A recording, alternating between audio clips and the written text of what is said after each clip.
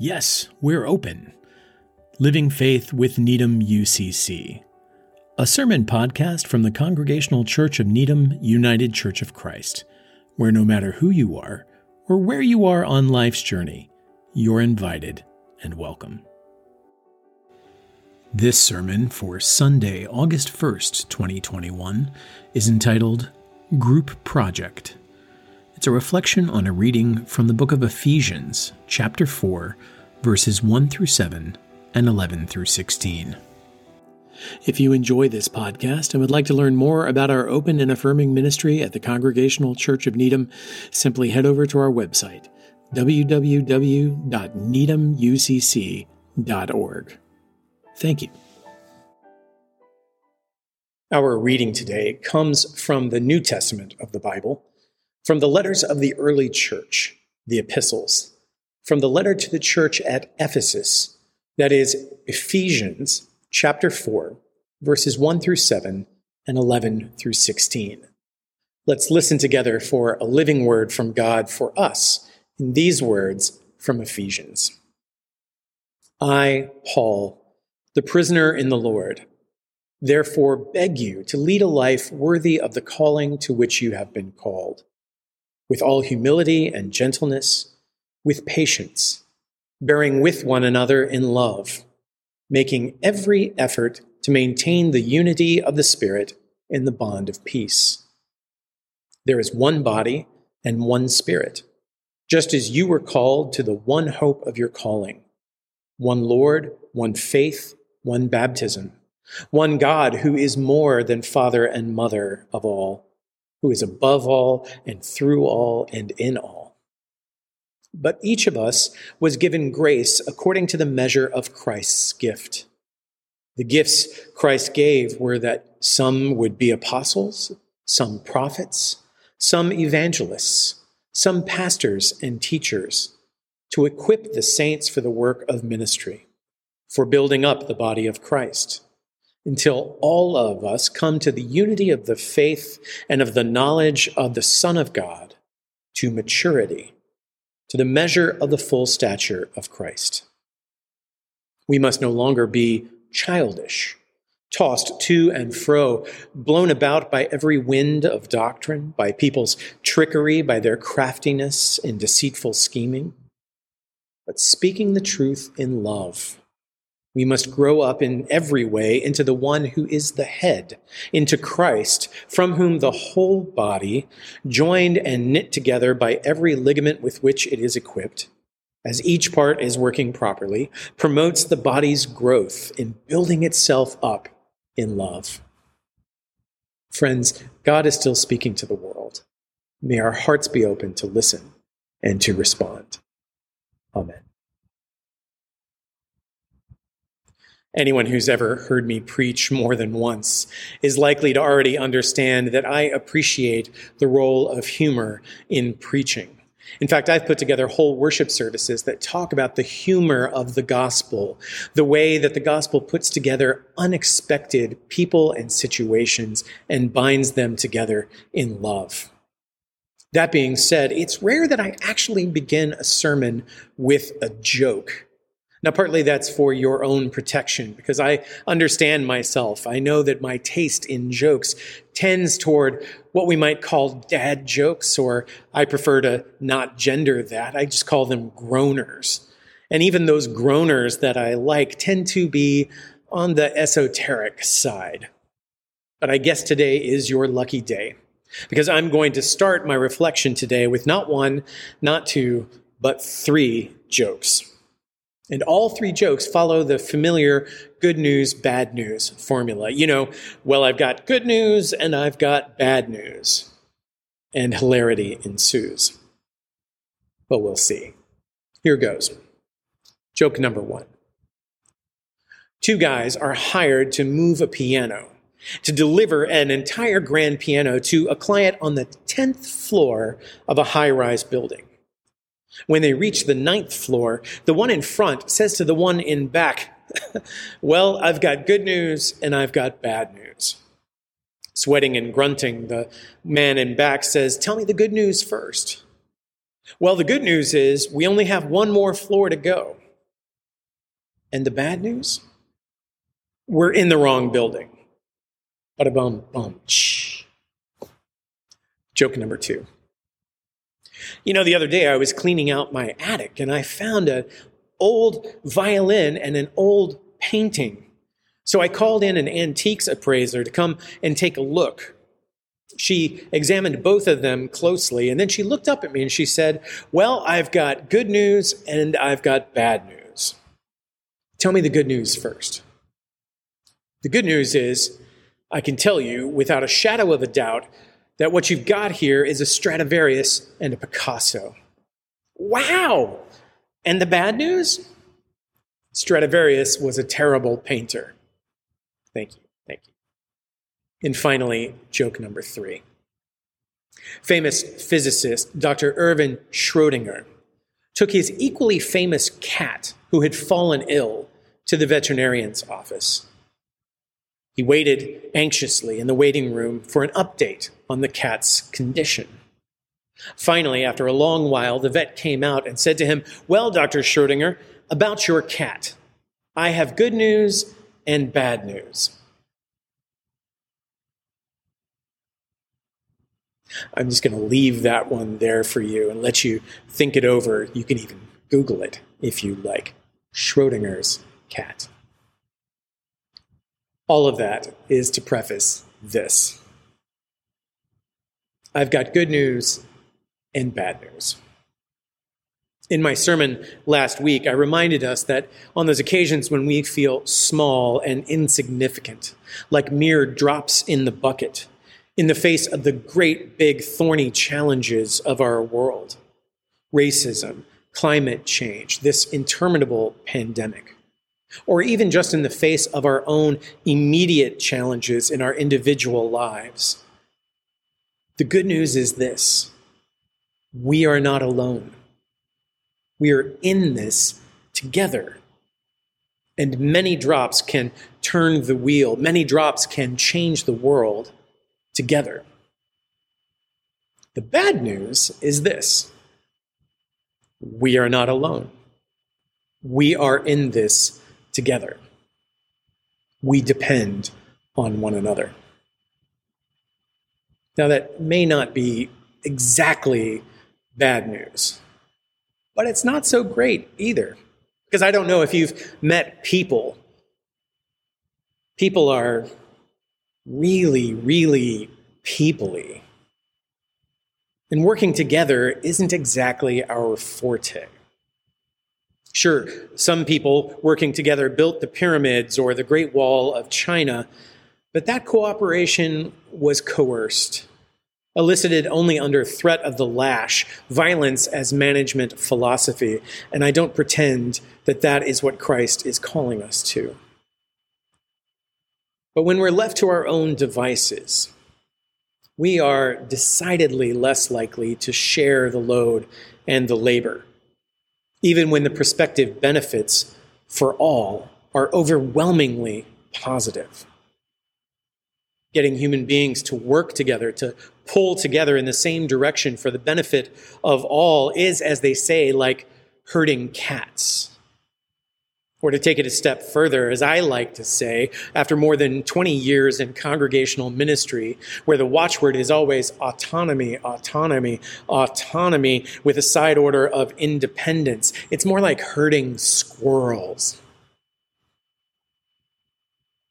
Not that we don't have plenty good reasons to be wary of the call to collective action. It's not like the risks of building the pyramids, of waging colonialism and war, of, building our United States economy in the 17th, 18th, and 19th centuries, and what the heck, let's throw in the 20th and the 21st while we're at it. It's not like all of that blood, sweat, and tears, all very literal. It's not like all of that was distributed equally across all shoulders. Now, was it? There's a reason we call it a pyramid scheme. But still, I don't think I'm being overly pessimistic here, calling a squirrel a squirrel. I think I'm just reading the daily news. where the overwhelming evidence seems to be when it comes to working together for the common good, that's not such a common attitude after all. We human beings can be awfully squirrely indeed. Pick an issue, any issue. Do I really need to tell you? Here we are, facing one of the worst, deadliest pandemics in the history of the human race, where over 4.2 million people have died of COVID worldwide so far, more than 613,000 in the United States alone, and rising despite the ready availability of 3 different vaccines for free. Vaccines folks in other countries are literally dying for. But true to squirrely form, some among us, so many among us, it turns out, have cast their own decisions not to get vaccinated or even just to wear a mask as a matter of prioritizing their own life, liberty, and pursuit of happiness over everyone else's life, period. That's a hell of a hill to die on. And yet people are dying there in droves, increasingly. So when I say, with a firm and full conviction of my faith, that I believe that salvation is a group project, that the faith we have received from Jesus Christ is not now or ever a matter of every man, woman, and child for themselves. That the point isn't, where am I going to end up after I die, so much as, what are we going to do with the world while we're here? Given our all too human proclivity to selfishness, to childishness, or if that all sounds too grandiose, just given our all too common and bad experience with group projects in school, remember back to middle school. That may not sound like good news at all. The fact that we're in it together, that the gospel is a group project, that salvation will come for all of us or none of us. In fact, as I think about it now, I'm reminded of a quote attributed, rightly or wrongly, to Benjamin Franklin, who is said to have, upon signing his name alongside all the others at the bottom of the Declaration of Independence, pronounced in his own pitch-black gallows humor, "We must indeed all hang together, or most assuredly, we will all hang separately." So there's some bad news. But here's some good. After all, the word gospel literally means good news. God knows. God knows us and all our proclivities. God also knows all our possibilities. And God has come among us in Jesus Christ, who indeed hang together on the cross, crucified between 2 thieves and alongside countless others, ground up in the gears of a totalizing empire and individualistic sin,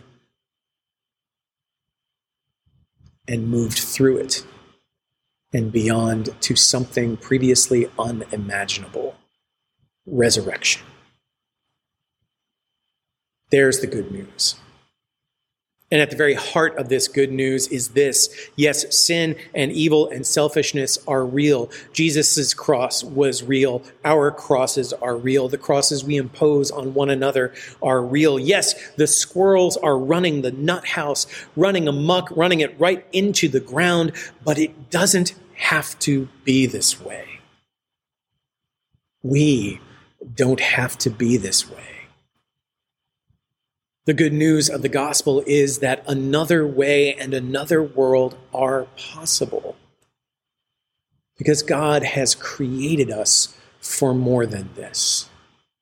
God has created and called and blessed and gifted us for more than this, with so many more gifts and so many different kinds of gifts.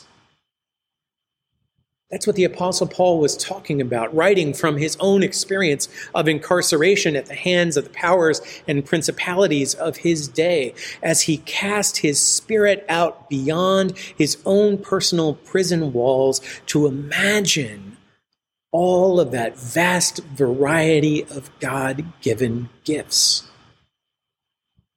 They gave him hope.